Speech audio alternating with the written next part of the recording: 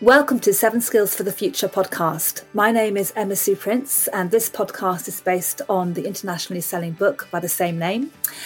This book focuses on 7 important skills. They are adaptability, critical thinking, empathy, integrity, being proactive, being optimistic, and being resilient. And this podcast is all about how you can bring these skills into your everyday life so that you are living a life full of happiness, full of purpose, great relationships, doing work that you love, and just really getting the most out of life.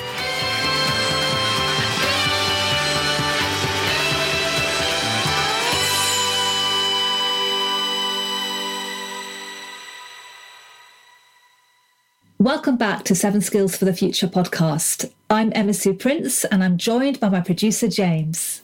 Hi, Emma Sue, and hello, everyone. So on today's episode, we're going to talk about a very important subject, which is building resilience and strong mental health. So can you begin, Emma Sue, by giving us your definition of what strong mental health means?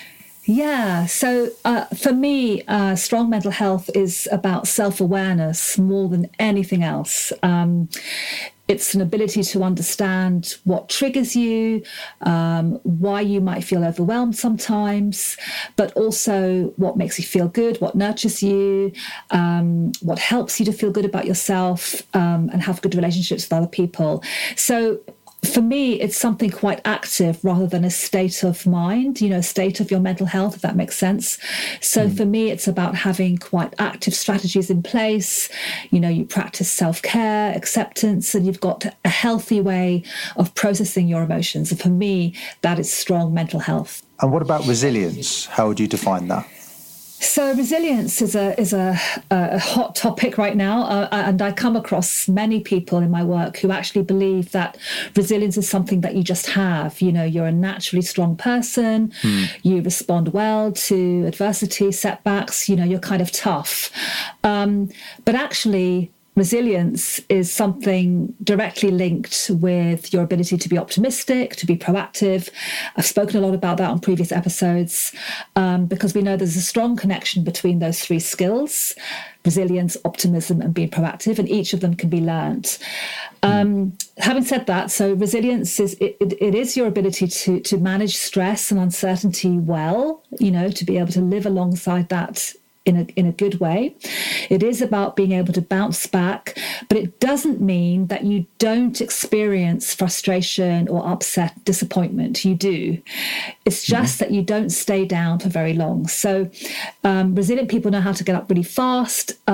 They think of themselves as being very active in managing what is going on around them. And so what they do is they focus their time and energy on changing the things that they have control over. And that's what resilience is. I see. So why do we need to build these? So we need to build strong mental health. And we need to build resilience for lots of reasons, not just because we're living alongside a pandemic, okay? We know, and I'll say more about this in a moment, that mental health generally has worsened since the pandemic. And so we need to be able to navigate through this very challenging time that's around us at the moment.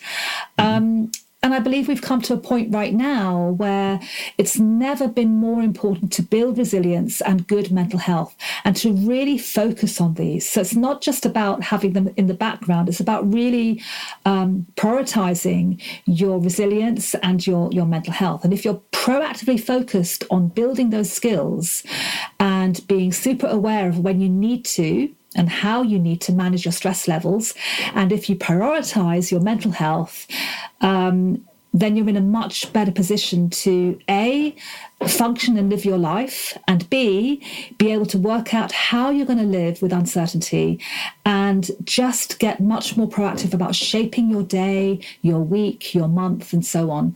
So really super important, I think, to be building these skills anyway, but especially right now. Absolutely. So thinking of the right now, I mean, there are a lot of current statistics about the fact that people are really struggling with mental health issues. Can you say something about this? Well, let me ask you, James, if you were to do a Google search on anxiety or stress right now, how many search results do you think would come up? Oh, wow. Huge. I mean, millions. I mean, I guess, I don't know, tens of millions must be. Okay, so for stress and anxiety, 194 million. Oh, wow. Yeah, and that's a lot. For well-being, 379 million. Wow. Yeah. But what if I were to tell you that those figures are from a year ago? Okay. Okay. So this morning it was 463 million for anxiety and stress. Wow. That's gone up in every sense. In every sense. But interestingly, this is what surprised me, less for well-being. So 348 million for well-being yesterday, whereas a year ago it was 379 million. So really interesting, yeah. And, so obviously, the point is that this was an issue already before COVID. Okay, it was already, I was doing talks on this kind of thing, more than a year ago. And it's now much worse. So, even under normal circumstances, you need to have good mental health just for society to function well. And I'm not sure that was the case even before COVID.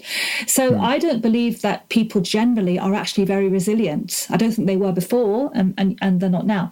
So, during a pandemic especially, your mental health affects how you respond and how you recover in terms of your well-being. So a few more stats about, that are relevant to COVID right now. So there's some reports, a lot of reports coming out about mental health. We know more than 2/3 of adults in the UK, 69%, they report feeling somewhat or very worried about the effect COVID-19 is having on their life. And the most common issues are worry about the future, feeling stressed or anxious, and feeling bored or without a sense of purpose. So that's a lot of people, right? There's a lot of people. And it really affects strongly, I think, how we move forward and how we move out of this, because you need to have strength and resilience to move beyond, to keep moving forward. So for many people, a lot of this is about the loss of control they feel and the worry, as well as not having very good strategies in place in terms of managing their stress and anxiety. They just don't know how to help themselves to manage those things. So I believe that all of us, to some extent, are sitting on a kind of spectrum when it comes to mental health. Okay. Yeah. So can you explain more about what you mean by the spectrum? Yeah. So you have to kind of imagine a visual spectrum first, okay? And to the far left, you've got healthy, and to the far right, you have unwell. Okay, so I just want you to think about it like that. And we're talking about mental health, okay, not our physical health, mental health. So healthy and unwell. And in the middle, you've got coping and struggling. So if we think about healthy, good mental health, we can see normal functioning. And if we look right over to the opposite, where we've got unwell, that's more like sort of clinical disorder, it needs intervention. Now, I see it like this, okay, as the spectrum, because I grew up with a mum who had severe mental health issues and clinical disorder. And what that meant was that she was on that far right of the spectrum. She was on a lot of medication and, huge impact in terms of how that affected us, myself and my sisters, and just, our overall lives, really. So for me, if we come to the middle, we've got coping and struggling. And coping sits right next to healthy. Yeah, if you imagine the spectrum. So coping's right next to healthy. And with coping, you're looking at common and reversible distress. So these are things that you can actually do something about. And when you start to move to struggling, that might be where you need a bit of support, where you might need intervention. So what I want to say here is that I think when we talk about mental health, what we're talking about more than anything is, we talk about, huge numbers of people suffering from impact their mental health. I actually think we're talking about the rise in people who are reacting to everything around them rather than actually being mentally ill, if that makes sense. Okay. And I say that based on my own experiences of mental health in my family. So I think we're looking at people who actually, with a little bit of support, could move over to healthy. It's controversial, I know, to kind of think of it like this, but it's my experience of mental illness. So, I think when we're talking about anxiety and mental health problems, these are often people who have self-prescribed them. They've self-prescribed their label, if you like. I have to manage my anxiety. I have anxiety. I suffer from, it's this kind of thing. When actually a lot of it, not all of it, okay, I mean, I know that, not all of it, but a lot of it can be reversed. We can do a lot of it ourselves through building resilience. And I really believe that strongly. Mm-hmm. So you say that so much of our mental health is in our hands, but what if someone really can't manage to find a way to do this? Yeah. And you see, getting support is also something that is within your hands. Okay, I'd say that, first of all, we need to know when we need help. And so if you think about it on that spectrum again, it's when we get to that struggling bit of it where we can slide into worse mental health. That's when we might need support. And that could be in the form of speaking to somebody. It could be in the form, sometimes, it can be in the form of antidepressants for a very short amount of time, but it's getting that support. So that is support that is within your hands. If it's a case of actually, I can't manage today and I don't want to get up this morning and I can't face things, I think that, we need to give ourselves time to process emotions, and we don't do that. So when there's a lot of uncertainty and potential stress triggers, we've got to do this even more. But what we tend to do is we look for distractions. So we will do anything to distract ourselves from uncomfortable emotions. And that distraction can be in the form of our phone, just anything, anything around us, anything except sitting with uncomfortable emotions. So, our brains need time to process change. And so the more we can give ourselves that space, whether that's by having a break from digital, going for a walk, or just staying in bed, it's okay to say to yourself, actually, right at this moment, I don't want to face the day. It only becomes a problem if that's happening every day, that's when it's an issue.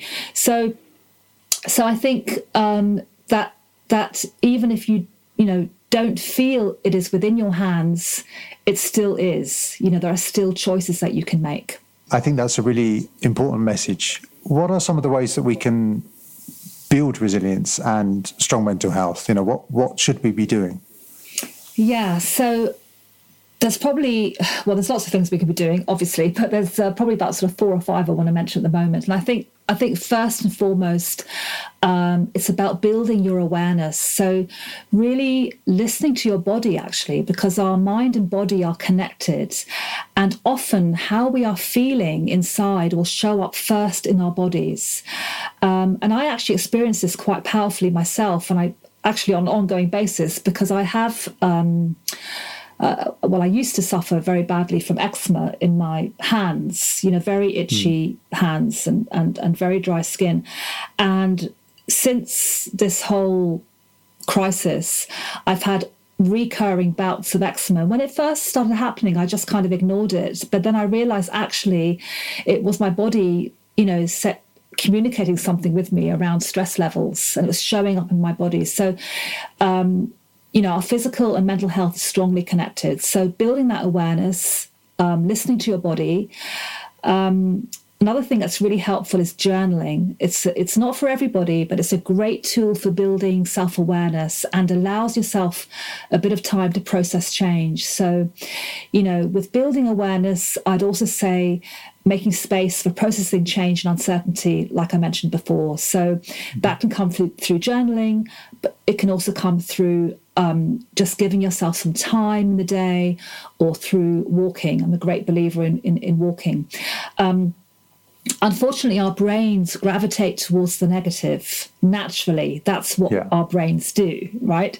But in the middle of a pandemic, they're going to do that much, much more, constantly scanning the environment to survey threats. That's what's happening, okay? Yeah. So we need to do very deliberate things to help our brains. And that can be achieved by journaling, as I said. It can be achieved by keeping a gratitude log, but also by limiting news intake. News is a micro stressor right now, and so is social media. So really having very strong boundaries around those things. And what else can we be doing? So resilience is strongly linked with well-being and really getting more well-being into our lives. And that's why I thought it was so interesting when that statistic showed that people were searching less for well-being, because I think we should be, bringing it in even more. For myself personally, I'm doing yoga several times a week. I walk every day. I swim. And I've started going to the gym, which I'm not even a gym person. So I've never done so much physical activity, but I know that I need it at the moment. So I plan at least one of those into my day every single day. So it's much easier to do something every day than once or twice a week. So I try to incorporate well-being through movement and exercise, because we know that that really, really helps. And we know that, all the literature, any research you do on this, any Google searches you do on this will tell you that exercise and movement are key to good mental health and resilience. Getting outside into nature, something I've talked about a lot on this podcast too, but the benefits are so well researched. So, especially if you are feeling sluggish or feeling a bit yucky, demotivated or upset, go for a walk. And, it's of course, it's easier not to go for a walk, but just do it anyway. Just do it. And then, other things that help are being proactive. So really, again, placing your focus into things that you can control, just the tiniest little everyday things that you can control, rather than wasting energy on what you can't. And, let's face it, most of the pandemic is actually completely out of our control. It really, really is. So, we can only control our own actions and our own behaviours. And that's what we need to actually be focusing on. And finally, part of building resilience and well-being is having a really good support network around you and making sure that you are connecting with other people and that you're also supporting other people, both those things together. I see. Do you have any tips for right now? Anything we can be doing immediately? Yes. So 3 tips for right now that you can do whilst listening to this podcast, or as soon as you've stopped listening, or this afternoon, or this morning, whatever is going on, wherever you are. 3 things that you can do right now that will help to strengthen your resilience. The first one is to breathe. So really nice, deep breaths from your abdomen, and allow this to radiate all around your body and boost your oxygen levels. We just don't do this enough. So breathing also helps to bring you into the present moment. I haven't talked about mindfulness, but this is part of mindfulness, and breathing helps you to be in the present moment. There is no anxiety in the present moment. So when you're doing those deep breaths, you can calm any stressors and you will just feel less anxious. And when you feel less anxious, you're in a better place to, make decisions and move forward. So that's the first one, breathe. Okay. Second one is to stretch. And I don't mean physically stretching, okay, but stretch yourself. So, try to learn something new. This can be very energizing and it can distract you, but in a positive way. It's a positive distraction. And it's also very proactive. So if you're struggling with something, how can you start to help yourself? What can you learn? Your stretch zone is where you grow and learn the most, but it will feel slightly uncomfortable to do so. And what do we do when we feel a bit uncomfortable? We, go back into our shell and, pull the duvet over our shoulders, even more so now. So we have to kind of just be okay with a little bit of discomfort. And the third one is, what's one way that you can take care of yourself today? whether that's getting an early night tonight or treating yourself to something or eating or cooking a nutritious meal. What's a simple daily action that you can easily achieve and do that will just help you take care of yourself better. So there you go, 3 things. Some great tips for things that we can do right now. Okay, thank you, Emma Sue. I think that brings us to the end of today's episode. It does, and I really hope that this episode's given our listeners some good tips and some ideas around building stronger mental health and building resilient skills, and to feel that really your mental health is in your hands, and there are so many things that you can do to build that. Thank you so much for listening. Thank you, James, and see you next time.